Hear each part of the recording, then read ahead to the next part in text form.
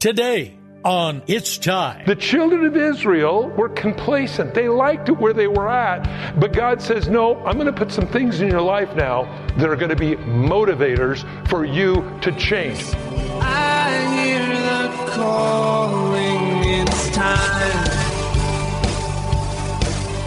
It's time. It's time. Welcome to It's Time, the daily Bible teaching program of Mike Kessler, pastor of the River Christian Fellowship in Twin Falls, Idaho. Today, we're going through the book of Exodus. So turn there in your Bible and follow along with Pastor Mike. It's time for these wounds to heal. Over the mountains and over the valleys, I hear the calling. It's time. If you have your Bible, I'd like to invite you to open them to the book of Exodus. This is the book where God redeems the people of Israel out of Egypt. You know, some people have actually said redemption is greater than creation. You know, I think about that for a minute. If you think about how many movies that you've seen in the movie houses about redemption, whether it's Star Wars and the Dark Force, Luke, all that, whether you look at the Clint Eastwood movies, whether you look at, but it's where something was good, then something came along and wrecked it, and then a Savior comes on the scene and fixes it. This is one of the key things that we find in the Bible, but redemption is something that God absolutely does because He loves His people. Now, again, we wrapped up the study last week in Genesis. Joseph dying, being embalmed, he told his brothers, whatever you do when you leave Egypt, don't leave me here. Now, I know a lot of people don't care much about their body when they're dead. Just cremate me, sprinkle my ashes over the Snake River Canyon. Finally, you get to jump off the bridge, this time without a parachute. Okay. But the point is this. In the Bible, interestingly enough, the body did mean something. And its placement thereof meant something. And I know a lot of people today say, well, it's the old shell, it doesn't matter. But what I believe the old shell is a testimony for future generations concerning your life. Now remember, Jacob, when he died, he said, I don't want to be buried here either. And so we remember he was taken back to the cave that he bought, and he was buried not alongside Rachel, his favorite wife, but he was buried alongside Leah, whom the Savior came, because it was Judah from the tribe, from Leah. So, understanding that, we now come into Exodus 1. Let's pray. Father, as we read these words today, may you expand our horizons. May we understand how great, how big, how wonderful you are. And so we ask you now, by your Spirit, that you would show us and let us know, again, confirm to us that great redemption in Jesus' name. Amen. Now these are the names of the children of Israel who came to Egypt, each of his household that came to Jacob. The children of Israel and the ones that came to Jacob. Interesting, here we find in this verse, you find both his old name, Jacob, heel catcher, and his new name, guided by God or led of God.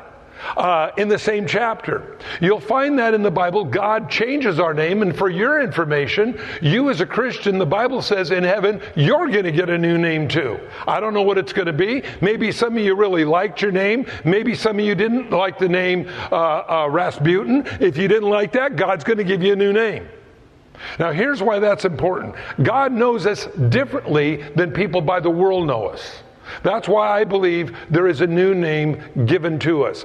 God sees you differently than the world sees you, and God sees you differently than you see yourself. Paul tells us God already sees us seated in heavenly places with Him. And when I'm having a really bad day, I want to always get God's view of me seated in heavenly places with Him. Again, God lives in all times present.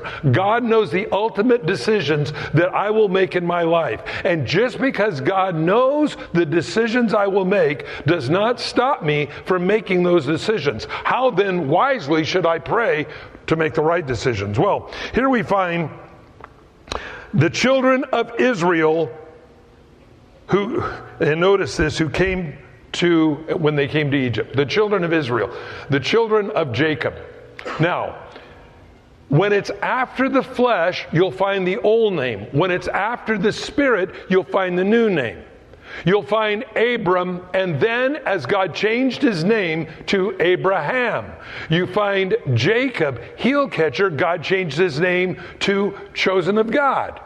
Now, why is that? Well, you'll find in the scripture when they do things in the flesh, you'll find the old name. When they do things after the spirit, you find the new name. Notice this. In this verse, the names of the children of Israel who came to Egypt. The names of the children of Israel. That was his name. That's where they got their name, Israel. Now, you'll notice these are the names of the children, but notice it says each and his household came with Jacob. You know, there's a lot of things that Jacob did that weren't after the Spirit. I think that's why the name Jacob appears here. He started having kids with his wife's handmaidens, all kinds of crazy stuff, okay? But what's really amazing, when you go to Revelation chapter 7, you find all the children of Israel, the tribes of Israel listed, and they're listed there. Why? Because remember this, everyone, God is bigger than the things that you've done wrong. God fixes things. My dad, my earthly father, could fix anything. I never even worried about breaking stuff because I know Dad could fix it. Oh, that we would get that same concept about our Father in heaven. No matter what happens, Daddy can fix it. Now, does that mean it doesn't leave a mark? Yeah, it'll leave a mark. You drive a old rusty nail into a beautiful varnished coffee table. Well, God comes along and pulls the nail out, but it will leave a hole. Best to not let the hole get driven in the coffee table in the first place. So he lists a name: Reuben, Simeon, Levi, Judah, Issachar, Zebulun, Benjamin, Daniel, Naphtali, Gad, Asher. All those were descendants of Jacob, and the 70 persons for Joseph was in Egypt already. And Joseph died, and all of his brothers, and that generation. So we find a change now of going from really the patriarchal fathers now into the children of Israel in the land of Goshen, the very best land, because Pharaoh was so indebted to Joseph for interpreting the dream and preserving the people of Egypt and the whole Middle East for that matter, that he gave to Joseph for his family the very best land of Egypt. But the children of Israel were fruitful and increased abundantly and multiplied, grew exceedingly mighty, and the land was filled with them. They estimate over 1 million at this point in just 400 years. Now, from now on, we get into some really wild stuff in the Bible. Because when we look at this, we have to look at several places, and this is where the precept comes in studying line by line. Now, verse 8. Now there arose a new king over Egypt who did not know Joseph. Friends, this is a weird verse, but it's very important in understanding the rest of Scripture. When we go to the book of Acts, and I'll just go to the book of Acts. The book of Acts, chapter 7, it tells us here that, and I'll just read this to you. If you like to take notes, it's Acts 7:17. And when the time of the promise drew near, which God had sworn to Abraham, the people grew and multiplied in Egypt. We just read that in the Old Testament. Now we're in the New Testament. Now here's what's important. Till another king arose who did not know Joseph. You said, Mike, we just read that. Yeah, the word another, there's two Greek words for the word another. Another, I was writing with my pencil, I broke my pencil, I need what? Another, okay? That's one of the same kind. But another in the Greek can also mean another of a different kind. Interestingly enough, the other here, what we find in Acts chapter 7, is one of a different kind. You say, well, why does that matter? Well, if you go even further, and if we going back, Isaiah 52 verse 4, here the Bible says that they were oppressed in Egypt by an Assyrian. Oh, I thought it was an Egyptian. Oh, contradictions in the Bible. No. It was a pharaoh of a different kind. It wasn't an Egyptian pharaoh. Yes, still in Egypt. Yes, still called a pharaoh. But it was not an Egyptian pharaoh. It was an Assyrian pharaoh. Either by the expansion of the Assyrian Empire, or somehow this Assyrian got into the position of being Pharaoh, did not know all the things that Joseph and the children of Israel did for Egypt. And the Bible now here talks about then the heavy oppression that came upon the children of Israel. And he said to his people, verse 9, look, the people of the children of Israel are more mightier than we. Come, let us deal treacherously. The word wisely there is actually the word shrewdly or treacherously with them, lest they multiply. And it happened in the event of a war that they would join our enemies and fight against us. So let's go up. So they not go up out of the land. So the idea here was that they were going to now come against them. Now, a couple of things. First of all, I want to tell everybody, do what you can do while you can do it, because somebody else may come along that's not like you and will not have the influence in your family or in your friends or in your school or in your company like you do. Things change in this world. The effect that you and me can have today may not be there tomorrow. And so work, Jesus said, for the night is coming when no one can work. We want to be as effective as we can to promote the gospel while we can, because the rapture may come. You may not be here. You know, I think about that. Today might be the last day we'll be here. Just imagine, you got plans this week, what you're going to go do, got to mow the lawn. Lord can come, we're out of here. Imagine the world without God. Well, that's what they're going to get. The second possibility is there's people that are with us this week that the Lord may take home. They may die. They may go into an eternity without God. They won't be here next week.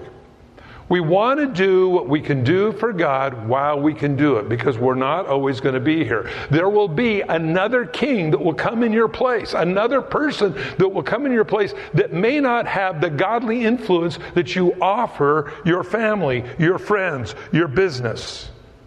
And so it says, another king came. So, they were fearful of them. Let us begin to oppress them. Now, you got to remember, the full 400 years that they were in Egypt, the children of Israel, was not all slavery. But towards the end of that, this another king that rose up, this is where the heavy oppression and slavery came. Now, I have found something in my own personal life, that God generally, when He wants to move me, will give me the unction to do so. Rarely does somebody come along and say, how are you doing? Oh, I'm doing really good. Hey, you ready to go move, do something else? No, I'm pretty happy with where I'm at. But I have found that when I get really unhappy or whatever, and I'm not talking about spiritual oppression, because I believe we can be spiritually oppressed if we're doing God's work. Certainly as we look at the life of Jesus, the disciples, Paul, you see how there would be many different things that would try to stop them from doing what God called them to do. Even if it was to go to the other side of the Sea of Galilee, where the demon-possessed man was, the Bible says a storm arose on the Sea of Galilee, insomuch that they thought they were going to sink. I do know that there is real oppression in the world, especially for us as Christians, and that we need to be geared up for it to know how to address and how to see the difference. Number one, are the things that are coming upon me God using those to motivate me to go do something else? Or number two, is it oppression from the enemy to stop me from doing what I am doing? I think that's a good question. I think we both need to know the answer. First of all, if you are effective in what you are doing for God, I would venture to say that what's coming at you is an attack of the enemy to stop you from doing what you're doing for God. In other words, the devil doesn't waste his time on dead horses. He's going to go after those that are movers and shakers. And by the way, everyone listening in this room, everyone listening on the radio and around the world on the internet, we all need to be a mover and shaker. That is not the pastor's responsibility or lay leader's responsibility or Sunday. All of us need to be a mover and a shaker. Now, how do you become a mover and a shaker? Good question. Pray. That's all you got to do. Thy kingdom come, thy will be done on earth as it is in heaven. You will go from the mundane to the supercharged, just the way it works. Because you're now doing your Father's business, not your business. My business will be, I think, very similar to what the children of Israel are doing. Day-to-day doldrum. They were there in a rut. And God now puts slavery upon them and begins to motivate them to want to move. Now, sometimes, again, we know that the attack is spiritual. But sometimes we know the things that we go through are to get us ready to move us into a new domain. Friends, that's what happens. I know endless people that have gone through different things. They've lost their business and everything, only for God to move them where God wants them to be. But I also have seen other things that go on where you're miserable and God says, it's time to go. So now you got to remember, they were in the very best land of Egypt. They were enjoying that for hundreds of years. Cushy, I like it here, don't bother me. And then things come along and God says, okay, get ready to go. Well, I don't want to go. God says, yes, you will. And God begins to do things in an individual's life to cause us to say, I need to do something different. I remember distinctly, I was on the San Bernardino Freeway at 3 o'clock in the afternoon when I lived in Los Angeles. It was smoggy, it was hot, I didn't have air conditioning that worked in my car, and I was sitting in bumper-to-bumper traffic. And I looked around and I go, do I really want to live here the rest of my life? So I went into the evaluation that was scheduled at 3:30 in Arcadia, California, and I walked in and I sat down for my evaluation. We were sitting there and they said, well, Mike, we're just curious, what motivates you to work? You're a single guy, what motivates you? And I said, you know what, to pay my van off? They said, well, how much do you owe on it? I said, $200. I said, and I think that's about what I have coming in my vacation pay. I quit. They said, what? And I said, yeah, I don't want to be here anymore. Why? Because I don't want to be here anymore. I was miserable. Bumper-to-bumper traffic, smoggy and hot. And I remember I used to come up to Idaho to see my grandma on summer vacation. I go, that's where I believe God wants me to go. But see, I wouldn't have gone had I not been challenged where I was at. This is not where I'm supposed to be. The children of Israel were complacent. They liked it where they were at. But God says, no, I'm going to put some things in your life now that are going to be motivators for you to change. Some of you may find this in your own life. It's not a spiritual oppression. It's that really you're kind of happy-go-lucky. You're kind of where I'm at. This is what I'm doing. And God says, okay, we're going to go into a deeper relationship with me. So he says, therefore, verse 11, whenever I find the word therefore in the Bible, I know.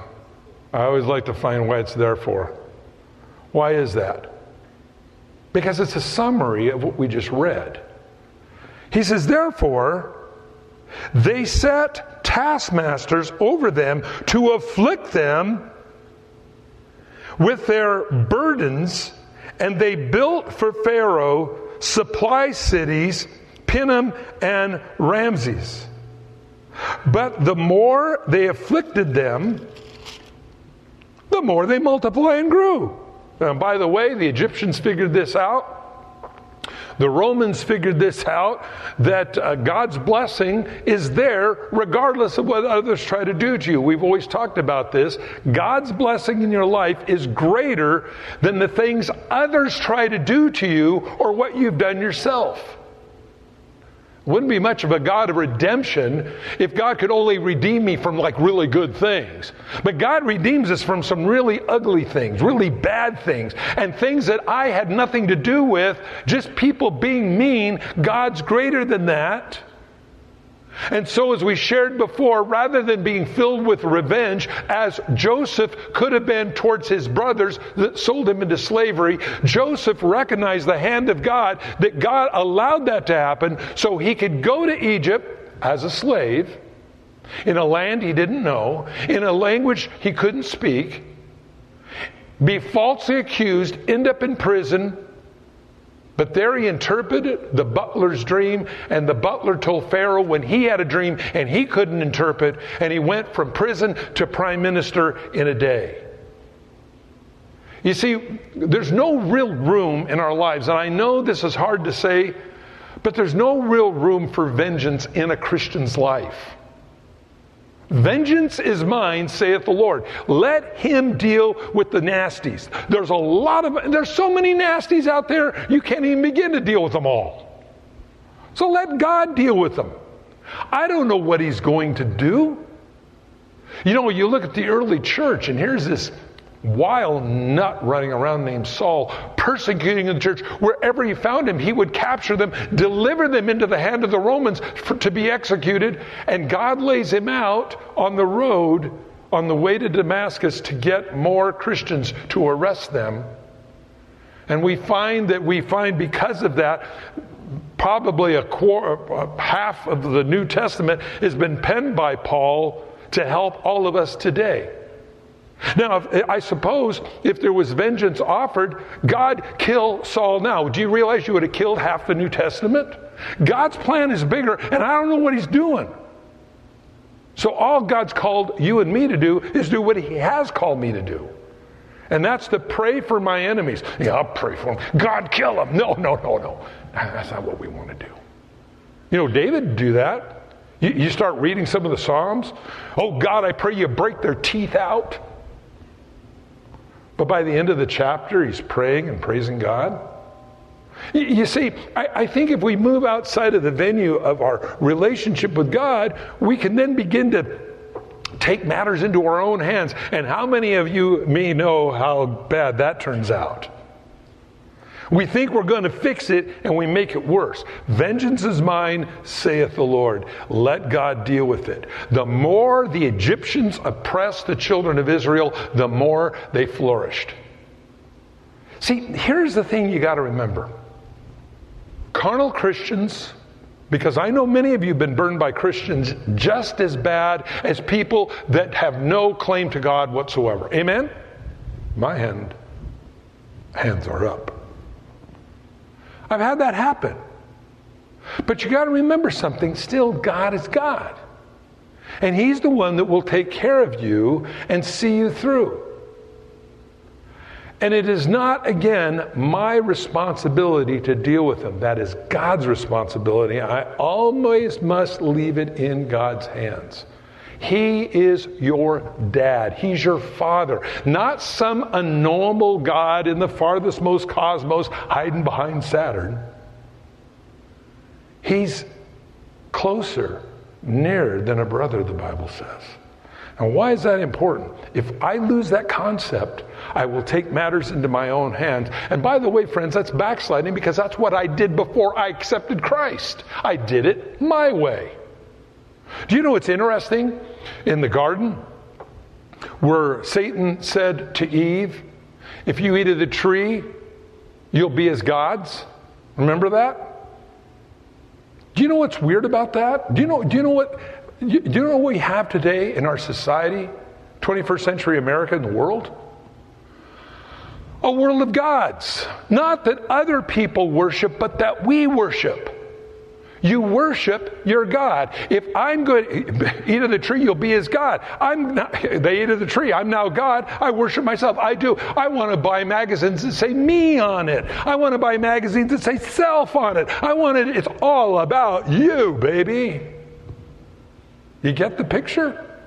You'll be as gods. In other words, it will be self-exhortation.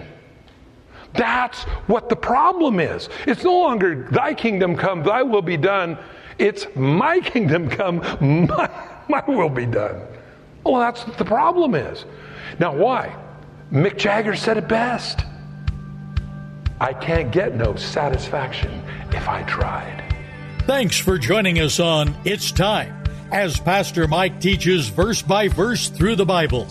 If you've missed a program or would like to catch up, you can do so by getting it from the It's Time podcast in the iTunes store, or by downloading it from the It's Time website at theriverchristianfellowship.com. On behalf of Pastor Mike and the rest of us here at the River Christian Fellowship, thanks for listening, and tune in next time for It's Time.